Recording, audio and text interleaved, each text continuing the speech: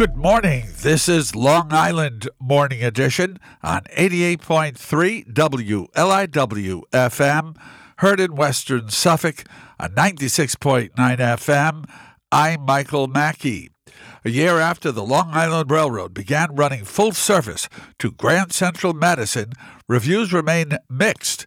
As reported on Newsday.com, some writers are thrilled about a modern, spacious alternative to Penn Station, while others are frustrated with the difficulty navigating the sprawling terminal and the lack of dining options. Grand Central Madison is being used by nearly 80,000 riders each day, accounting for about 40% of all Manhattan LIRR trips, according to the MTA. Even among those regularly using the new terminal, there are some lingering complaints, as evidenced by a drop in satisfaction among regular Grand Central commuters compared with when it first opened, according to the Long Island Railroad's most recent rider survey. Among the criticisms, that Grand Central Madison is too difficult to navigate, it's barren of dining options, and that the LIRR still hasn't figured out the right amount of trains to run to and from the station. Still, Metropolitan Transportation officials have portrayed Grand Central Madison as a success. The 700,000 square foot station already has been used by about 17 million people, more than most major commuter railroads in the United States, according to the MTA. Although LIRR ridership has returned to nearly 75% of pre-COVID levels, Grand Central Madison is carrying less than half of the 162,000 daily passengers projected by the MTA in 2018. Long Island schools saw a significant increase in the number of reported computer hacks and other cyber incidents last year compared to the prior year, rising from 23 to 35.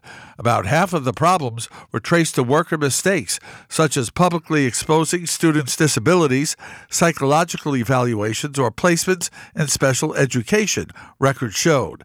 The reports highlight the often precarious state of privacy regarding student and staff information in schools. Craig Schneider reports on Newsday.com that the cyber incidents from Long Island's 124 public school districts track with increases statewide, as New York had a record number of such events in 2022, many due to human error.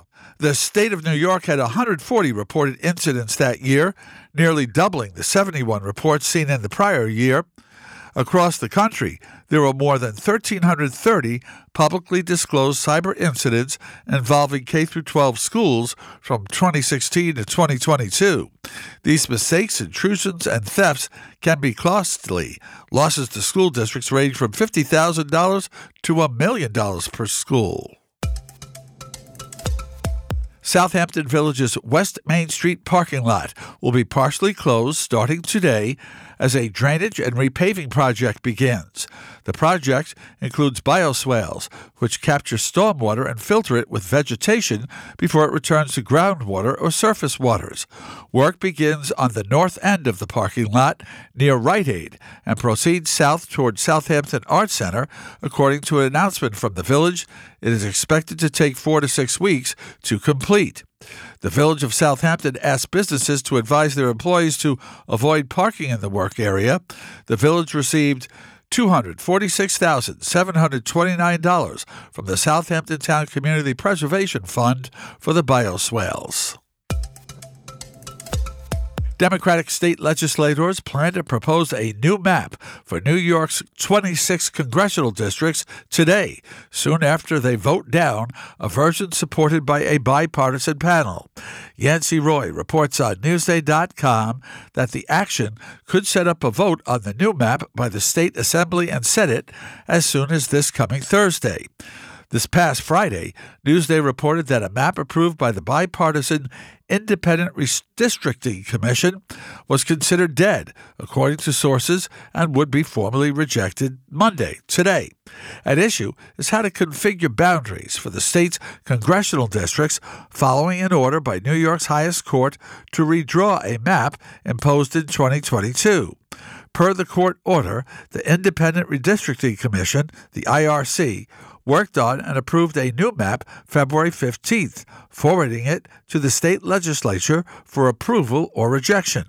Redistricting is typically a bare-knuckle battle in every state, with the party in power trying to draw districts to help it gain a seat or more in the next election cycle. The IRC map made almost no changes to New York's current congressional map, prompting criticism from some Democrats, in part because the state could play a key role in which party wins control of the U.S. Congress this fall, and shifting district boundaries could make the difference in some swing districts. None of Long Island's 4 congressional districts, currently held by 3 Republicans and 1 Democrat, would have changed under the IRC map. New York's industrial development agencies are in the crosshairs of the state legislature in the current legislative session, which resumes today. IDA reform is a priority for this session.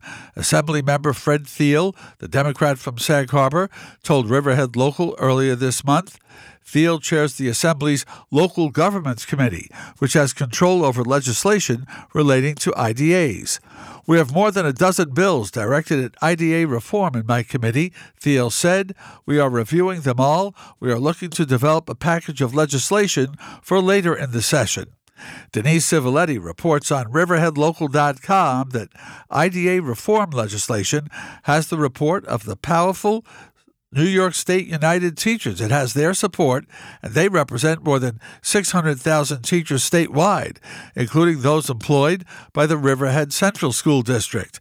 According to data reported by the Riverhead IDA to the Office of the State Controller, net school property tax exemptions granted by the Riverhead Industrial Development Agency in the decade from 2013 to 2022 totaled more than $15 million. The town of Southampton is seeking public input following a recent design study presentation before the Southampton Town Board by the firm Historical Concepts, focused on the downtown business district in Hampton Bays.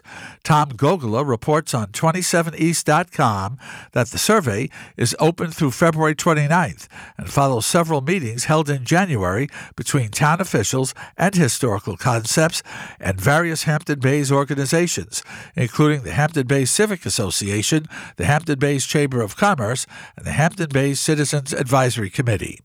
Residents are encouraged to take the Hampton Bays Conceptual Design Survey at southamptontowny.gov. That's southamptontowny.gov. The Hampton Bays Civic Association will discuss the extension of the Southampton Town Moratorium on Battery Energy Storage Systems, BESS, and the Bel Air Hotel property, and we'll hear from a panel of town representatives, including Councilman Michael Iacilli and Police Chief James Kiernan and Public Safety and Emergency Management Administrator Ryan Murphy at its 7 p.m. monthly meeting this evening at the Hampton Bays Senior Center at 25 Ponquag Avenue. All are welcome. More info available at hbcivic.org. On the North Fork this evening, the Mattituck Laurel Civic Association will discuss Southold Town's zoning update project at its monthly meeting from 6:30 to 8:30 p.m., the first of several meetings in the upcoming weeks to discuss the zoning project at civic associations throughout the North Fork. The meeting will be held in the downstairs community room at the Mattituck Laurel Library. That's this evening from 6:30 to 8:30 p.m. After an overview of zoning by town planner Heather Lanza, residents will be asked to weigh in on concerns specific to their hamlets as well as the town of Southold. Topics such as traffic congestion and safety, housing, how to balance community character with hotels and other intense uses, protecting our cultural and natural resources, and self-service will be discussed tonight. The North Fork Civics are encouraging residents to attend their Hamlets Forum, as the more feedback they can provide the town, the better the town of Southold can address their concerns. This has been Long Island Local News on Long Island's only NPR station, WLIW-FM. I'm Michael Mackey.